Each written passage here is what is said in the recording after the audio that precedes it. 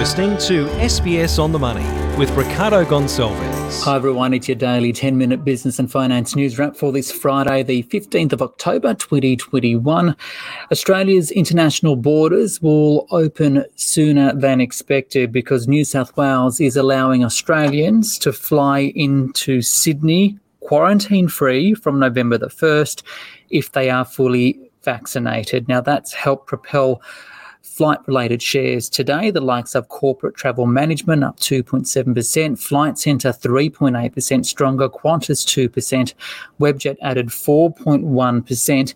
Now Qantas, as a result, is bringing forward international flights by 2 weeks to November the 1st to London and Los Angeles, but other destinations like Singapore, Fiji and Vancouver will remain as scheduled at mid-December. However, some additional destinations from Sydney may be brought forward. Virgin Australia, meanwhile, is only flying internationally to Fiji from mid-December, but plans Bali and New Zealand routes next year, and it has extended its fee-free change policy to the end of April. But what does this all mean for flight prices, the airfares? Well, for that and more, I spoke earlier with Steve Huey. He's the Chief Executive at iFlyFlat. So I just did a few sort of random searches. And what I'm seeing right now is the prices to, say, Sydney to London Qantas business class is not too significant compared to even pre-pandemic. So return about $12,000 or $15,000, which is about the price of a peak period in December. But what my expectation is, as travel resumes into early next year, maybe February, March, April, prices will go up a little bit further.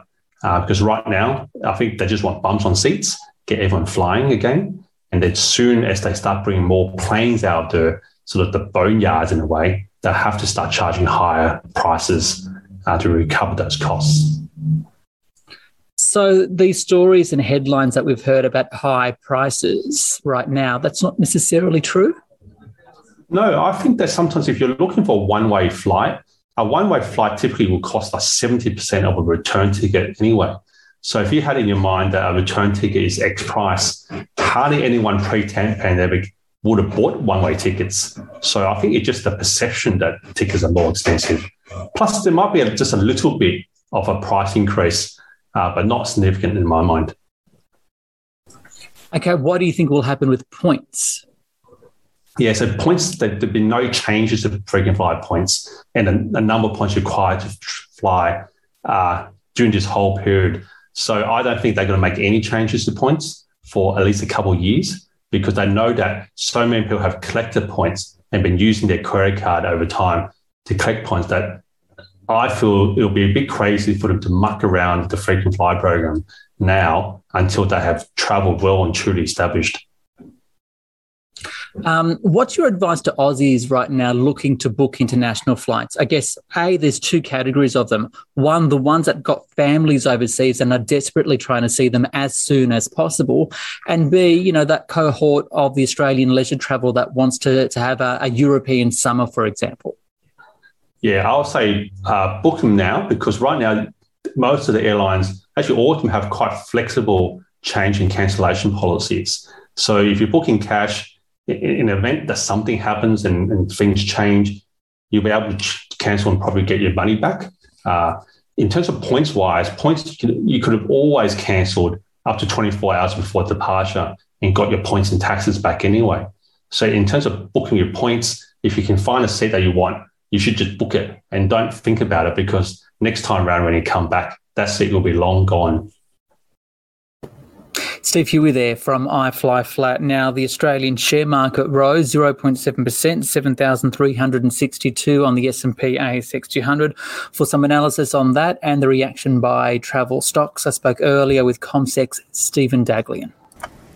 Well, look, a decent day for most of the session on the Aussie market. We've had 2 straight days of improvements overall. But look, I think what really helped our market today is the fact that we had a positive lead from Wall Street, which was up by close to 2% last night. So over the past couple of days, we've had the profit reporting season kicking off in the United States. This is something that happens every 3 months. And this week really was dominated by the major American banks releasing their numbers. So markets were a bit cautious in the early part of the week. partly ahead of this, and numbers have generally come in and have been well received with better than expected outcomes for the most part. Gains across the board as well in the Aussie market for most of the session, but we've also had markets around Asia doing well, and the US market also seems set at the moment for a better start as well. Something to keep in mind though is Monday to Wednesday, the Aussie market did get off to quite a rough start, so we haven't exactly been shooting the lights out, and there's still a lack of enthusiasm in markets. CommSec put out an interesting note a few weeks ago detailing the wall of worry concerning investors about the global economy and the implications for the share market. But how far up that wall have we climbed?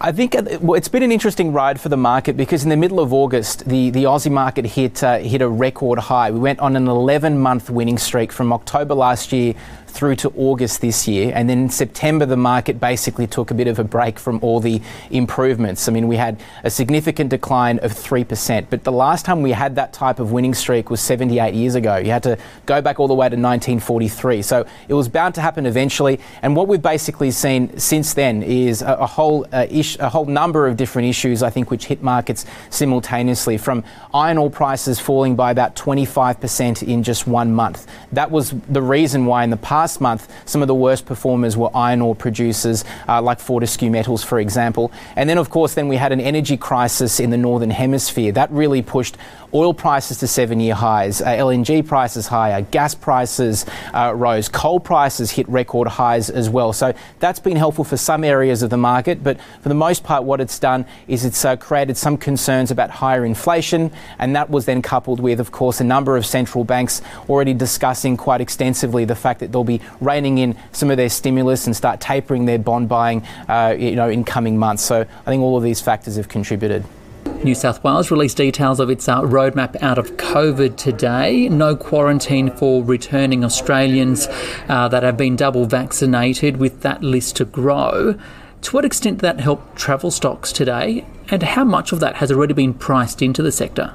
Well, the news of the new roadmap, basically with no quarantine from the start of November in New South Wales, was certainly well received by travel stocks. So we had Flight Centre, Webjet, Qantas, Corporate Travel, all managing to lift. But really, the improvements in those stocks and that whole travels and transportation space already started a couple of months ago in the middle of August.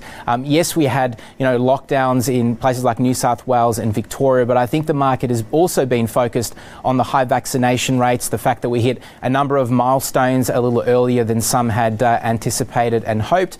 And then some of these businesses have also been doing quite well overseas in places like the US and Europe. And they've had a bit of a recovery there. And I guess markets were thinking that eventually this will happen here in Australia as well. But it's not just that travel space, of course. I mean, there are other areas that have generally done quite well in markets in anticipation of the reopening of economies and states as well. A certain clothing and fashion retailers. I mean, I've been in my pajamas most of the time, Ricardo, for the best part of a year, unless I talk to you, basically. So, we've already seen those certain sectors and certain stocks that, might have something to do with fashion and clothing retail, jewellery retailing as well, another area. Energy stocks have generally been quite well supported as well. Toll road operators, I mean, these are some of the areas that have done well. And even dental clinics, of course, they've been hit hard as well during the pandemic, and only emergency visits for the most part. So these are some of the areas that could benefit in coming months. Stephen Daglian there from CommSec. Don't forget you can listen to SBS On The Money, the podcast, across a number of platforms, including the Apple Podcasts platform and Spotify. Just search for SBS On The Money. This SBS On The Money podcast is provided for informational purposes only. The content on this podcast should not be understood as constituting advice or a recommendation. It is not personal advice and does not consider your personal circumstances or objectives. You should contact a licensed professional before making any financial decision.